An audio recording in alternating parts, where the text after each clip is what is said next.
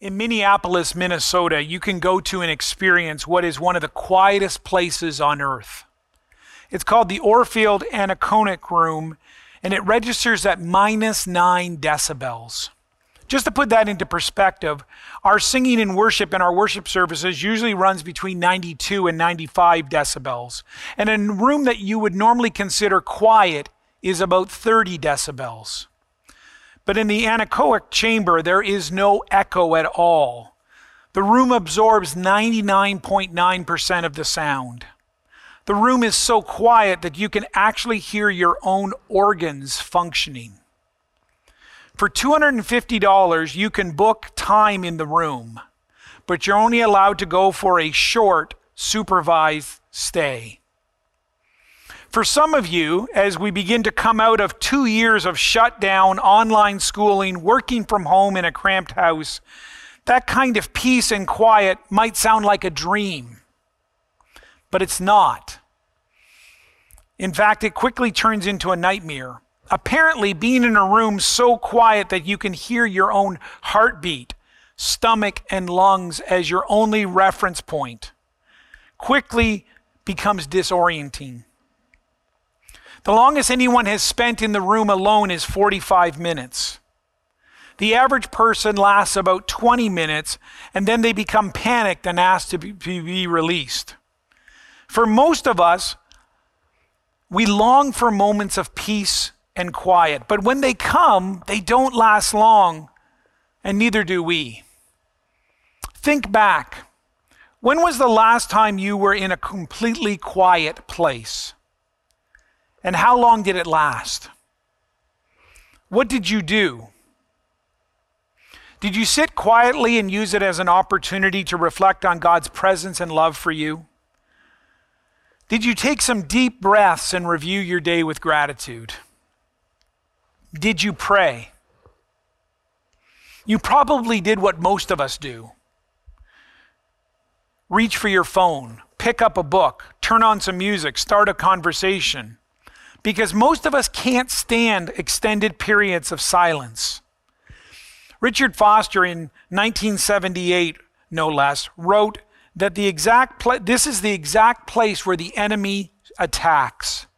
In contemporary society, our adversary majors in 3 things: noise, hurry, and crowds. If he can keep us engaged in the muchness and manyness, he will rest satisfied. And things have only gotten noisier and more hurried and crowded since 1978, which is why we so desperately need the practice of silence and solitude. Silence and solitude is as simple as it sounds: intentionally spending time in quiet with God, being alone with God. It is a time to, in the words of Ronald Rolheiser, to rest in God's presence.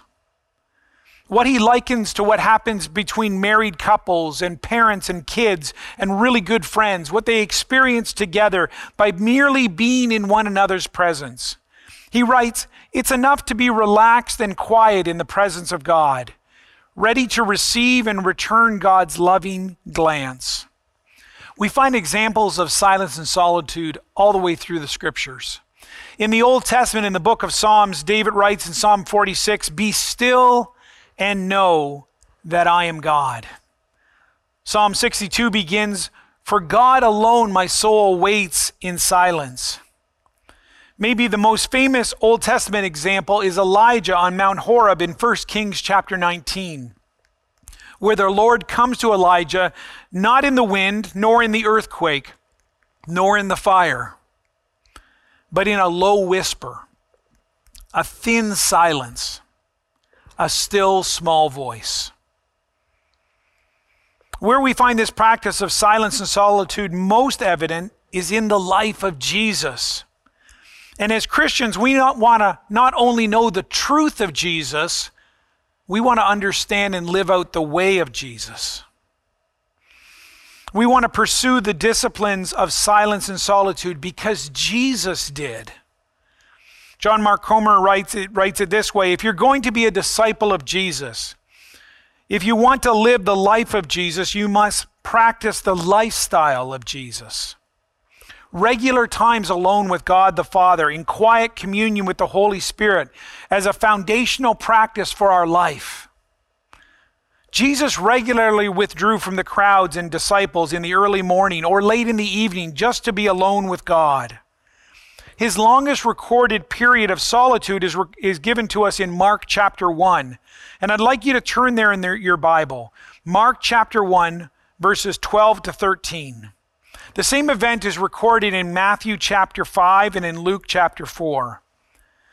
But here in Mark 1, we are simply told, at once, the Spirit sent him out into the wilderness, and he was in the wilderness 40 days being tempted by Satan.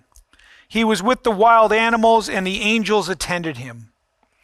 We often hear and tell stories about Jesus' miracles and his teachings and his interaction with people.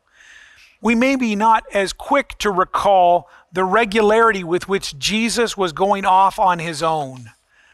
The Greek word we want to hone in on for just a few minutes here is the word eremos. It's often translated desert or wilderness in your Bible. It simply means a solitary place, a lonely and a quiet place. The word shows up over 30 times in the Gospels, most of all in reference to Jesus, including right here in Mark chapter 1. Let me just set the context for you. Jesus is at the beginning of his ministry. He goes out and he is baptized by John. And after his baptism, what does he do? The Holy Spirit sends him off into the wilderness. He heads straight for the eremos. And this is not just an overnight camping trip. Verse 13 tells us he was in the wilderness for 40 days. Jesus, the Messiah, God in human flesh, begins the most grueling stretch of his life, 3 years of ministry, and then his crucifixion, death, resurrection, by preparing himself with 40 days of solitude and silence. Comer points out that we often think about the wilderness as a place of weakness, but it's actually a place of strength. Jesus was led by the Spirit into the wilderness because it was there and only there that Jesus was at the height of his spiritual power. It was only after a month and a half of prayer and fasting in this quiet place that he had the capacity to take on the devil himself and to emerge and walk away unscathed in total victory. That's why over and over again we see Jesus come back to the eremos. Remember Foster's quote from earlier? Our adversary majors in 3 things: noise, hurry, and crowds. And one of Satan's primary tactics is to fill your world and your life with noise and hurry so that you lose your sense of awareness about life, about yourself, and about God's presence, power, and truth. But in silence and solitude, in the eremos, we refocus our attention, we remember our identity, and we become aware of God's presence. It's where we become spiritually strong. Now just keep reading.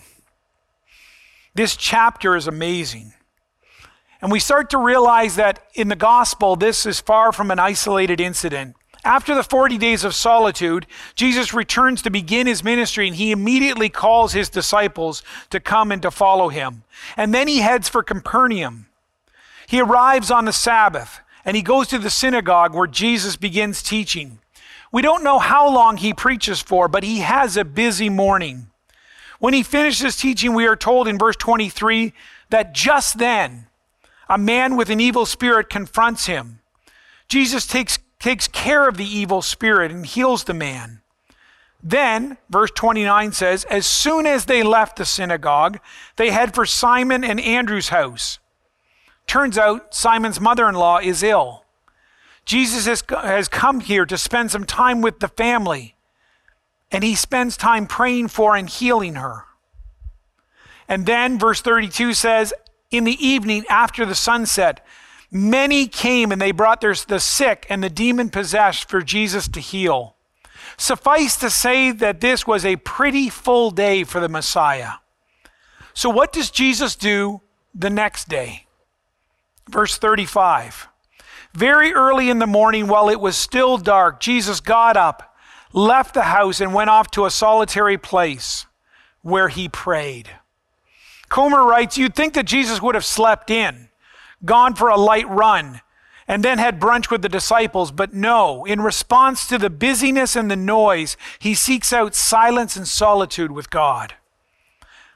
Let me give you a couple of more examples in the chapters that follow. In Mark chapter 6, verse 32, it says, then because so many people were coming and going that they did not even have a chance to eat, he said to them, come with me by yourself to a quiet place and get some rest.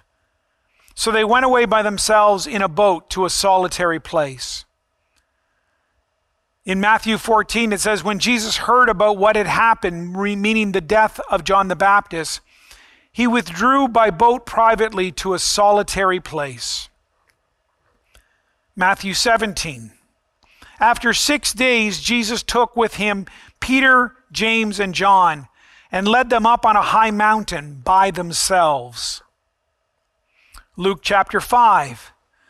The news about him spread all the more, so that the crowds of the people came to hear him and to be healed from their sicknesses. But Jesus often withdrew to the lonely places and prayed. It's so easy to miss. But Jesus made a point, a common habit, a regular practice. He was ruthless about pursuing times of solitude and silence with God. Sometimes we think, well, Jesus was the Son of God, so he must have had superhuman powers to live the life that he did. But when we conclude that, we disregard his humanity, because in his flesh, in his humanness, Jesus needed times to rest, to refuel, to refocus, to prepare. Notice it wasn't as if Jesus had nothing else to do. There were people to heal and sermons to preach and people to feed and crowds following. He was the Messiah. Have you ever felt like you were getting pulled in like 8 different directions by life? When we get overly busy and life gets hectic and people are vying for our time, the quiet place is the first thing that goes, rather than being the first place we go. In order to be able to give the best that he had, Jesus knew that he needed to fully rest, to be focused and filled up. He needed to be connected to God. Jesus came out of silence and solitude with clarity about his identity and his calling. He was grounded and he was centered. One of the most interesting features of Jesus' time alone with God is that those times became more frequent as his ministry grew. Again, John Mark writes, you can chart Jesus' life along 2 axis points. The busier and more in demand and famous Jesus became, and the more he withdrew to his quiet place to pray. Jesus needed to be alone in quiet with the Father, and so do we. But why is silence and solitude so important? Silence and solitude is essential to abiding with Jesus. Simply put, we must make time to be with those we love. We know this to be true in our relationships, in our families and marriages. It's no different with Jesus.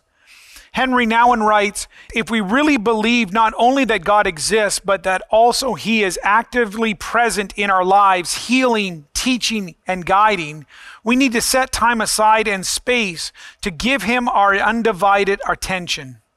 Silence and solitude creates the space to give Jesus our attention. Silence and solitude helps us integrate other spiritual practices.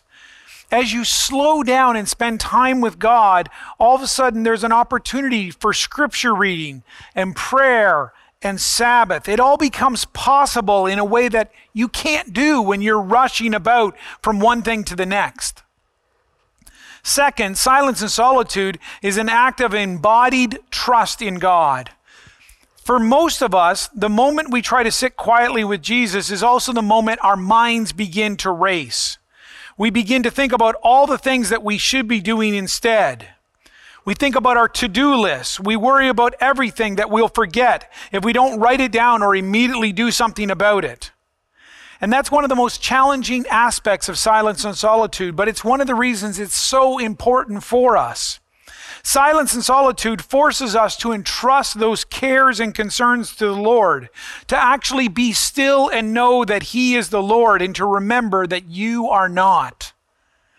Everything in us fights against this because we don't want to give up control. That's why it is so much easier to talk about and read about silence and solitude than to actually do it. But part of the grace of this practice is that we discover that when we actually stop, God meets us in that time, and God can be trusted. He will take care of and hold those concerns that so easily consume us. Third, silence and solitude exposes our hearts. Our addiction to hurry and noise comes in part from a desire to keep those painful, overwhelming emotions at bay. We think if I remain busy enough, distracted enough, scheduled enough, then I don't have to feel the hurt, the pain, the anger, the anxiety, or the grief that's inside. I don't have to acknowledge how sad, lonely, or scared I really am. In silence and solitude, all of our favorite ways to escape or numb those feelings are taken away, and we begin to feel those emotions, the ones that we've been working really hard not to feel. Similarly, silence and solitude strips away the masks we wear around others. All the ways I strive for affirmation and recognition from other people are gone when I step into quiet. My attempts to justify myself through hard work and achievement get tossed aside, and I'm left with who I really am before God. For this reason, Lewis Bauer says, solitude is a terrible trial, for it serves to crack open and burst apart the shell of our superficial securities. But before you stop listening or say, I will never attempt this practice, consider this.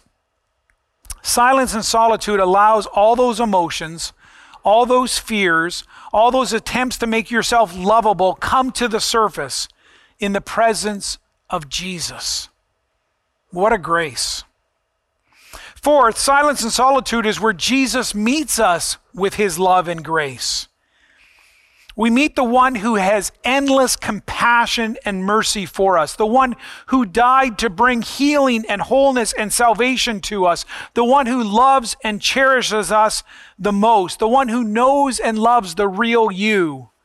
Dane Ortlund writes, He doesn't simply meet us at our place of need, He lives in our place of need. He never tires of sweeping us into His tender embrace. It is His very heart. Silence and solitude enables us to experience the overwhelming grace and love of Jesus in all the places we need it most. But don't miss this basic truth. Jesus wants to be with you. He wants to spend time with you.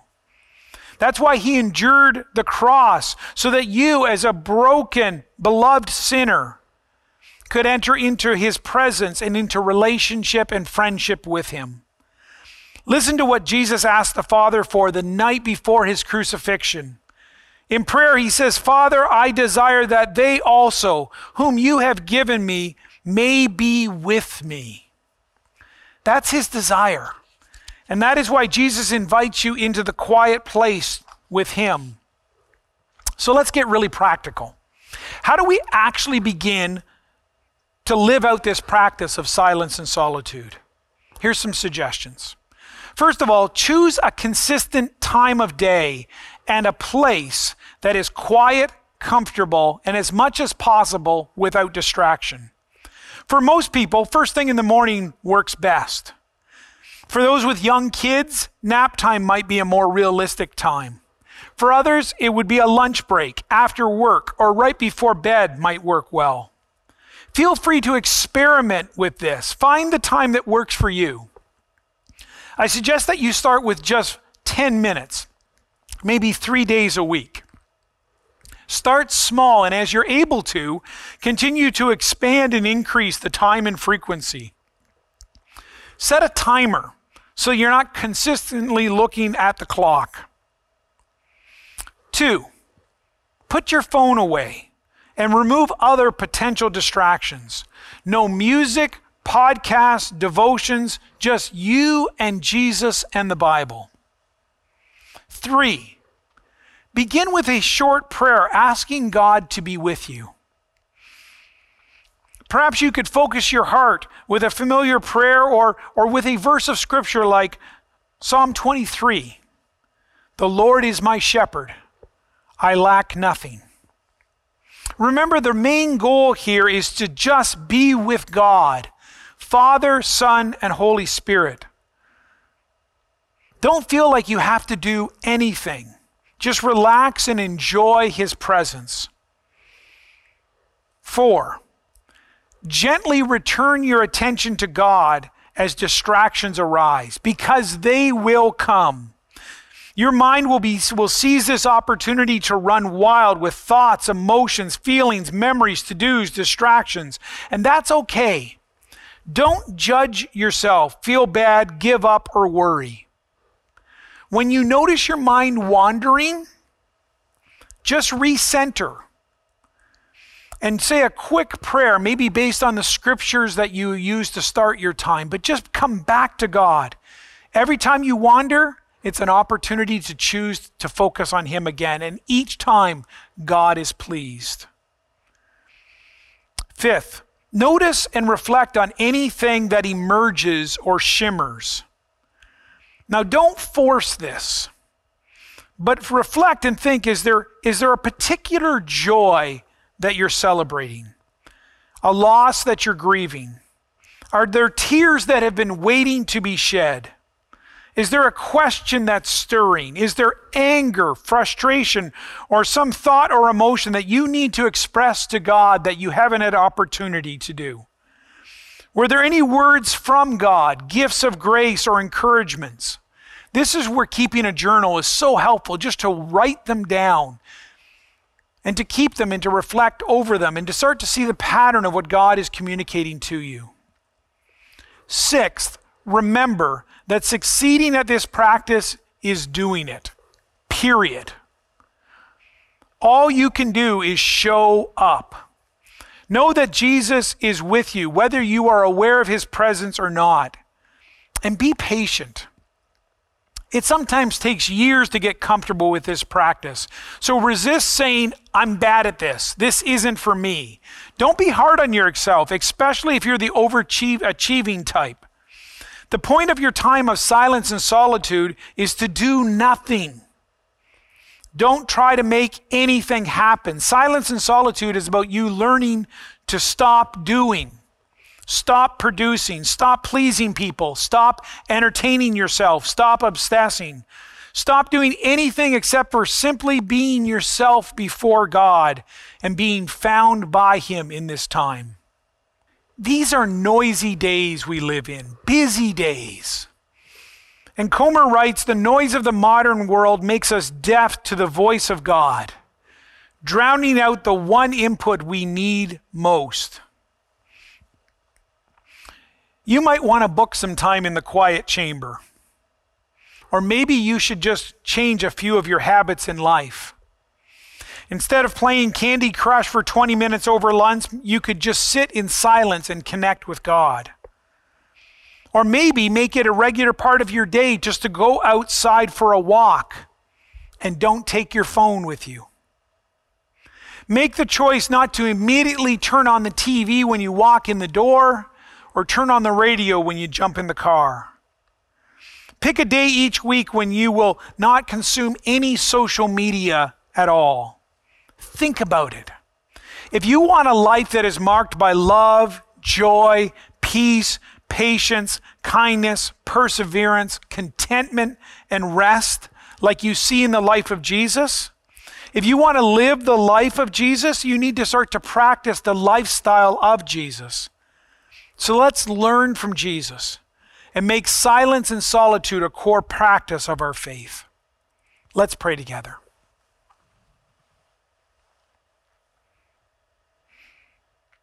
Oh Lord, thank you for revealing yourself to us today and for offering us by grace through the cross an invitation into friendship with you.